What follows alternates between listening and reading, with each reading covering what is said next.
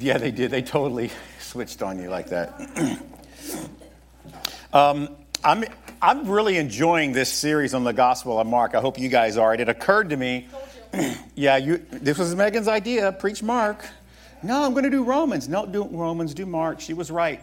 It just occurred to me that when we're done with this, we're going to have the whole Gospel of Mark in Twitter form. Mark the Evangel 1, every story in the Gospel of Mark will be a tweet. So if you're not following at Mark the Evangel 1 or Mark the Evangelist on Twitter, you need to do that because he really has some really cool tweets and some really cool pictures that he posts up. I don't know how he comes up with them, but somehow he does. So make sure you follow there. We also retweet it on our Grace Life Twitter feed and my Twitter feed, and we also put it on Facebook and Instagram, so you can follow it there too. This is number 8 or number 9. I have it the wrong number, so it's number 9. Number 9 up there, number 8 in my notes. So we'll just go with 9 because that's what y'all see. Jesus loves the tax man. The mood in our country politically is very divided. In many ways, it is really split 50-50. And it's very, very difficult for people that, if you're a conservative or a liberal, Democrat, Republican, Libertarian, it's very hard to find common ground that everyone can agree on. But I think there's one place that all of us can agree. And we are in sweet unison and peace on this subject. We all love taxes. All of us love to pay them. We love income taxes, property taxes. Those are the funnest. Sales tax, taxes, taxes, taxes. Just saying the word is fun, right? Just the way it flows off your tongue. Say it with me. 1, 2, 3. Taxes. Isn't that fun? That is why, church, the most admired government institution is not the Army, not the Supreme Court, certainly not Congress. The most admired, adored institution in our government is the IRS. It's right up there with lawyers as our favorite things in the world. Nobody ever makes jokes about the IRS. It's adored. When you ask someone what they do for a living, and they say, "Oh, I work for the IRS," your first thought is, "Wow, the IRS, you're a celebrity. Check this out, this guy works for the IRS."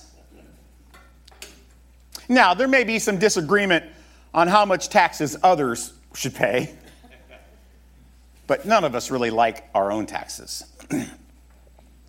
Well, this is the story that we see in Mark chapter 2, verses 13 to 17 today. Let me just read this for you. This is Jesus, and he went out again beside the sea, and all the crowd was coming to him, and he was teaching them. And as he passed by, he saw Levi, the son of Alphaeus, sitting at the tax booth, and he said to him, "Follow me." And he rose and followed him. And as he reclined at the table in his house, many tax collectors and sinners were reclining with Jesus and his disciples, for there were many who followed him. And the scribes of the Pharisees, when they saw that Jesus was eating with sinners and tax collectors, he said to his disciples, "Why does he eat with tax collectors and sinners?" And when Jesus heard it, he said to them, "Those who are well have no need of a physician, but those who are sick. I came not to call the righteous, but sinners." So each passage we look at three applications: history, what about man, what did he do? And then theology or spiritual, what about God, what does he do? Then the devotional, what about us? What about me? What are we supposed to do? Let's look at the history of this. I want to talk about the first century tax man. He was, in fact, somebody who was despised and rejected. In Galilee particularly, because Galilee was kind of an independent kind of region. They had their own little governor, and the Roman Empire kind of let them do their thing, but they were kind of like, don't tell us what to do. And in Galilee, tax collectors were a subject of particularly bitter disdain and hatred. I mean, first off, they were official representatives of the Roman Empire, an occupying force in Israel that was taking away their way of life. And most saw the presence of the taxman as an insult, as an affront. These are illegitimate usurpers taking money from hardworking people and sending it to Rome. And how did you become a tax collector? Well, it's fascinating. You became a tax collector by going to the Roman government and bidding a price against other people who wanted to be tax collectors. And the idea was, we'll give you this much money, and I promise you, Rome, that if you let me be the tax collector, I'll collect certain percentage more revenue than the other people who want this position. So as a result, a tax collector would lie and cheat and steal to collect as much money as they possibly could. They would collect more than they promised Rome so they could keep the extra. But by law, you had to pay them whatever they said.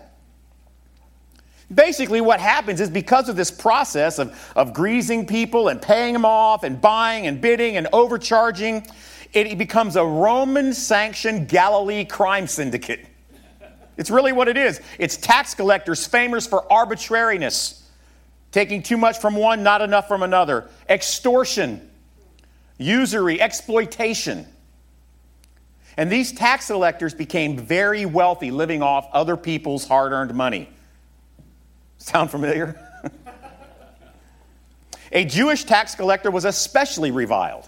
Sometimes these tax collectors were Gentiles, right? But sometimes they were actually Jewish people, because they're displaying a total ambivalence to the law of Moses, to the culture of Jerusalem, to the idea of Israel as its own nation. They have given in. They were social outcasts, shunned, banned from synagogues. They were despicable crooks, a disgrace to their family, a disgrace to their race, a disgrace to their country. They were hated by all good Jews. These were not popular people. But then we have the story about Levi, son of Alphaeus. Later on, by the way, you'll see Levi becomes the guy we know as Matthew. You could see why you'd have to change his name, right? Mark, make sure you understand, this is a tax collector named Levi whose father is Alphaeus, and he did this so the readers would know exactly what Levi he was. He was probably pretty well known as a tax collector in the region. He's probably set up on a major toll road that's going in and out of Galilee, and it's right on the way to where Jesus would have to go to get back to Peter's house and to hang out and rest. So it's like a border tax station. Like, you can't go into this particular region that Levi was in charge of unless you pay a tax. And Levi's doing his thing. He's extorting people. He's taking more than he should. He's making a killing.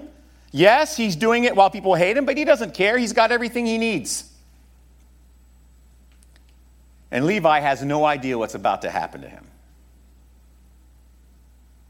That the most popular person in the region, the most important rabbi of the time, the guy who's going around healing hundreds and thousands of people, is about to descend upon his life, throw him into utter chaos by calling him out of darkness into light, life, and forgiveness.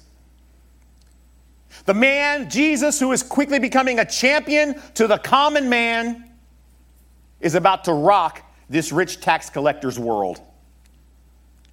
Surely, he has heard of Jesus at this point. He just didn't really have any interest. He has no needs. He doesn't need to be healed. He's got plenty of money. Sure, the religious people hate him, but he doesn't care. He doesn't even really care about God stuff. He has no expectation that Jesus is about to call him to be one of the 12 most important men in human history. He would be the least likely to be called by Jesus. He's a Jewish sellout to Rome, getting rich off decent, hardworking Jews. Surely Jesus would have no interest in this guy, in this system. But there's irony in the hypocrisy of this, right?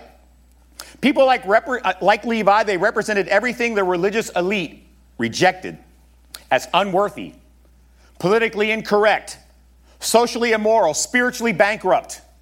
What makes this ironic, though, is that these same people were temple leaders who had pretty much copied the business model of the Roman tax collector when it came to the temple. In fact, later Jesus calls them out on this very thing that they despised about people like Levi when he says in Matthew chapter 12 and 13, 21, 12 and 13, by the way, Matthew, Levi, wrote this. How much pleasure do you think he had writing this? And Jesus entered the temple and drove out all who sold and bought in the temple. And he overturned the tables of the money changers, not people just providing 4 quarters for $1, by the way. These are tax collectors, temple tax. And the seats of those who sold pigeons. And he said to them, it is written, my house shall be called a house of prayer, but you have made it a den of robbers.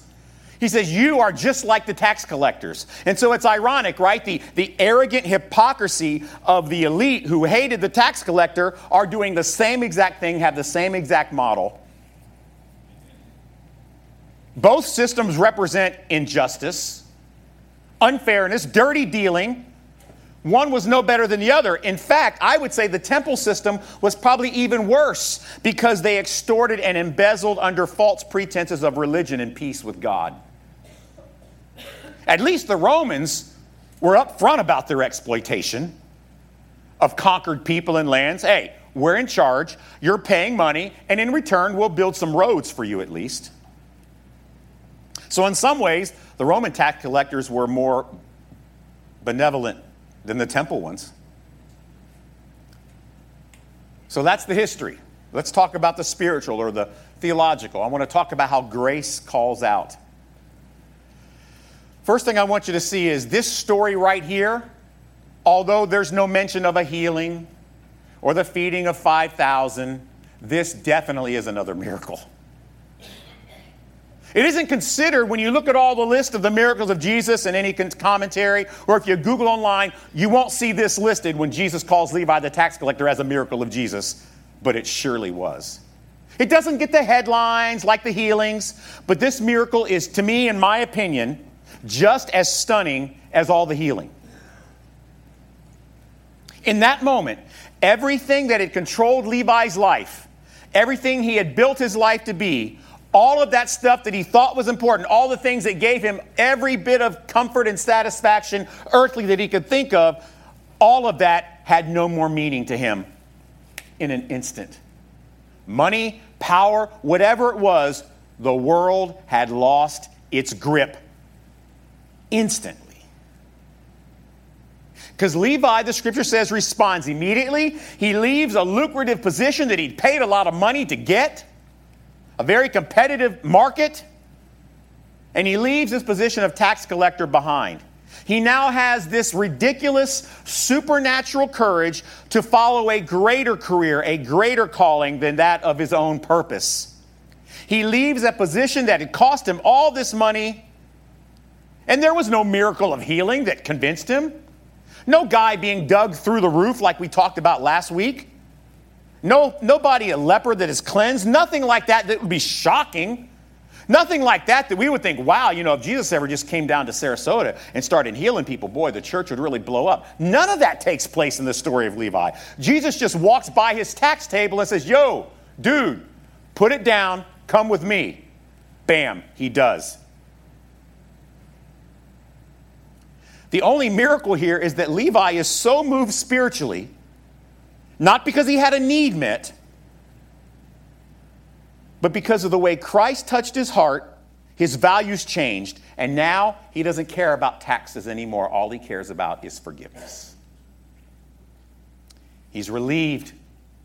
He's transformed. He is set free from the hole he had dug for himself socially, politically, spiritually. And don't kid yourself, there was a burden each day living as a tax collector.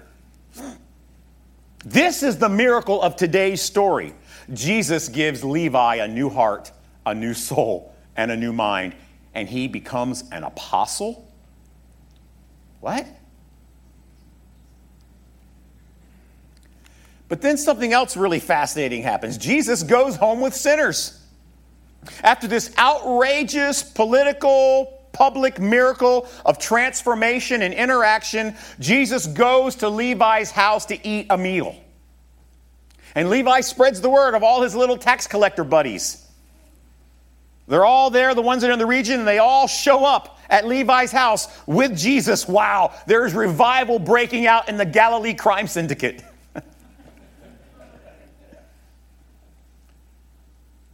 Who would be having dinner at Levi's house, do you think?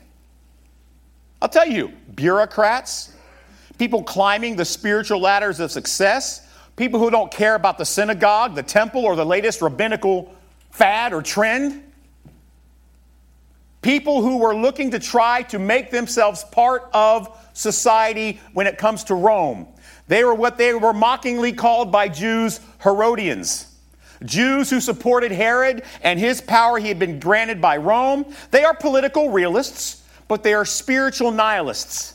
There's no spiritual component to them.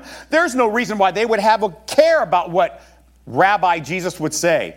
But suddenly, Levi is transformed. He has Jesus over for dinner, and he invites all his friends, and there is the creator of the universe, the Savior of the world, Jesus Christ, sitting down with the most hated people in Israel. They're all there in one house, at the table, with the man everyone wants to be around. It's disgusting. Jesus has made a total public association with the most reviled political figures and all his circle of political gangsters. He is eating at Levi's house. And you know what happens? The elite are triggered. Unlike the miracles of healing, this miracle has deeply offended the arrogant elite of society. How could this popular rabbi associate with such despicable, deplorable people? Look, he's a friend to sinners. He is associating with the most hated, corrupt political lackeys of the day, people scorned by us good people. It's politically incorrect. It's socially unacceptable. It's morally bankrupt. It's highly insensitive, and everyone is triggered. The scribes and the Pharisees, they can't believe that Jesus is aligning himself with these people, especially with how popular he's become. You're risking it all, Jesus. You were getting some followers here, and now you're with these people? Everyone wants to follow Jesus. He has thousands to choose from, and he chooses the son of Alphaeus, the most well-known tax collector in Galilee. It's a total disregard for social norms, religious sensibilities. What rabbi looking to build a following and impact people with truth, who calls himself the Son of God, by the way, because he can forgive sins, would talk to a tax collector?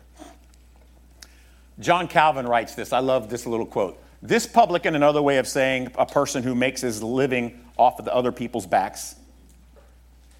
This publican, politician, who followed an occupation little esteemed and involved in many abuses, was selected for additional reasons, that he might be an example of Christ's undeserved goodness and might show in his person that the calling of all of us depends not on the merits of our own righteousness, but on his pure kindness. This isn't a political statement by Jesus. It's far from it. You know what it is? It's a compassion statement. It's a mercy statement. It's a forgiveness statement. All right, let's get the personal side. Did you know that we're all tax collectors? All you disgusting, filthy people out there?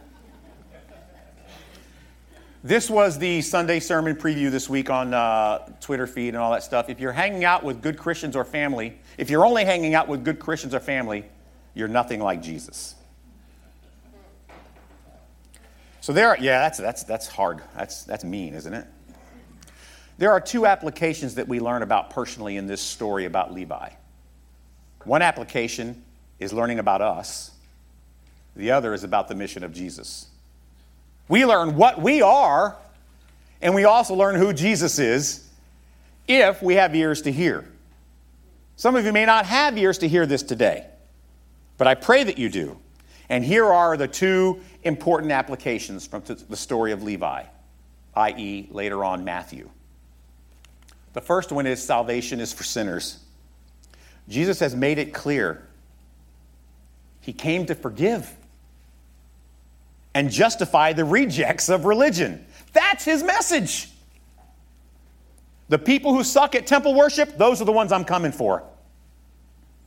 Spiritual blindness to our own condition has to be overcome if we are going to be saved from our sin. If we don't believe that we're sick sinners, then we can't receive the cure. Only those who know they need the cure can receive it. The scribes, in fact, were the sickest of all when it came to sin. All the while, they were thinking they had no need of a physician like Jesus. And hopefully, here's what happens. Hopefully, what begins to take place, humanly speaking, is we all get to a certain point in our life where you realize the way you have been living, maybe it's not terrible, but spiritually, it's a dead end. It's boring. It's pointless. 20 years after you're dead, you'll mean nothing. See, salvation is not for those who think they are righteous. It's for people who know they're not. It's for people who crave forgiveness, but know it is hopeless without supernatural intervention. Now, as far as I know, none of you here work for the IRS. If you do, just stay away from me. Just kidding. Sort of.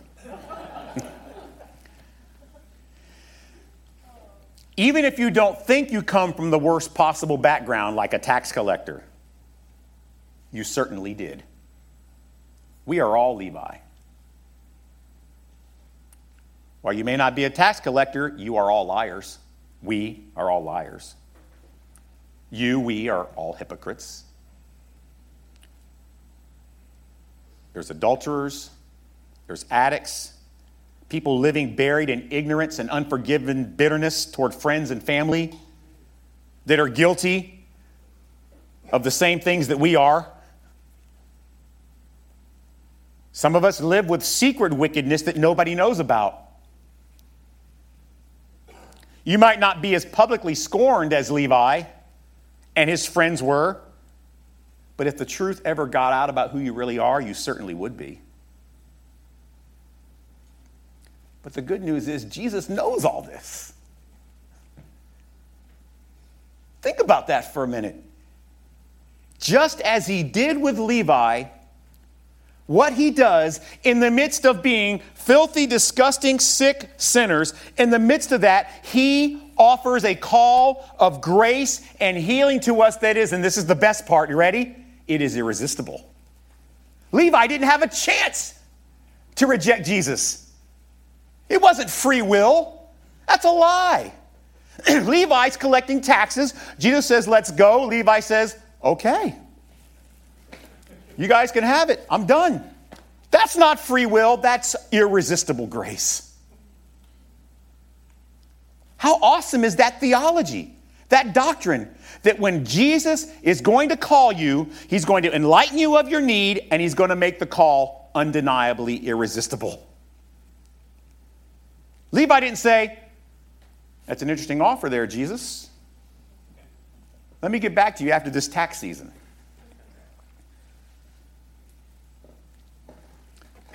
So that's the first thing. Salvation is for sinners. That's what we learn about us. What else do we learn? We also learn we must eat with sinners. So Jesus has provided an incredibly convicting, powerful example of what the mission of the church is supposed to look like. It's not supposed to be a political revolution. It's not supposed to be self-righteous. It's not so we build a huge, big following. It's simply this, to remember who you were before Jesus gave you irresistible grace. And if we don't identify with the mission of eating with other sinners, we are in fact struggling with spiritual pride, self-preservation, or total self-denial of who we really are. And what we do in church, and I see it all across, what we do in church is we carefully, religiously craft ministries and programs that feed into a life that protect us and our loved ones from those who don't quite measure up to our level of acceptance. Maybe they're a different race, different socioeconomic background. Maybe they have struggled with different types of sins than we have. but we build structures to protect ourselves from them. But eating with sinners is a part of the calling of Jesus from Jesus. So you know what that means as a church? We got to stop trying to keep ourselves so clean. Let me tell you something. If Grace Life targets only attractive young families, then we're nothing like Jesus. You know what we need? We need more tax collectors. We need them coming out of the woodwork. So let me ask a question. What is this balance, though, between living righteous and exposure to sinners? What is the balance? Want me to tell you? I don't know. Honestly, I don't know what the balance is. But at Grace Life, this must be our constant, uncomfortable struggle. We must keep asking ourselves, are we going too far with this one? If we never have to ask, is that too much? We're not doing the work of Jesus. That's my opinion. It must be an uncomfortable struggle. Continual. And it's a question all of us must continue to ask constantly on a corporate level as a church and as a personal level because Jesus commands us to do so. It's very clear the church isn't supposed to be this clean, isolated sect of pretty, perfect, little attractive evangelicals. That's not what the church is supposed to be. Unfortunately, that's what the church has become, frankly, in America.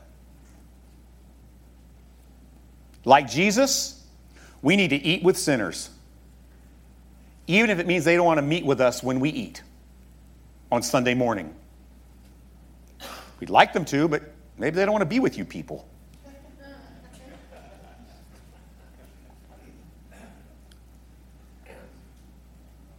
We need to do this even if it means some other Christians may not want to be a part of our church. That's possible. It's probable. Guess what? In our 3 years, it's already happened.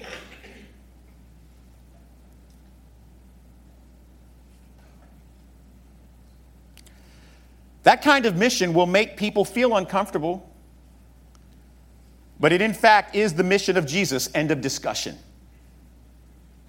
Period. There are plenty of options for those who want to stay clean. But we need to be a church that eats with sinners. Because you know what? We're sinners too. Ultimately, we must realize Jesus ate with us while we were still sinners. How dare we not be willing to do likewise? With our money, with our programs, with our time, with our effort. That is the work of Jesus. He came to seek and save the sick and the lost and the dirty, like he did with Levi. Just like he did with Levi, he seeks them. He associates with them. He eats with them. And then by his grace, he saves them. Church, it's what he did for you. And if you are truly striving to follow Jesus, you will learn what it means to love the tax man too. Dad, there's a lot of things that we love. There's a lot of people that we love. Lord, I wish we had the same passion for the tax man that you do. Maybe it's not humanly possible. Maybe it's just a question of discipline. I don't know. But I ask for our church, for at least for Grace Life, that starting today, that you would break our hearts for the tax man. Give us an unquenchable desire to comfort them with the message of the gospel as you offer, at your sovereign will, an irresistible call of grace like you did with us, like you did with Levi.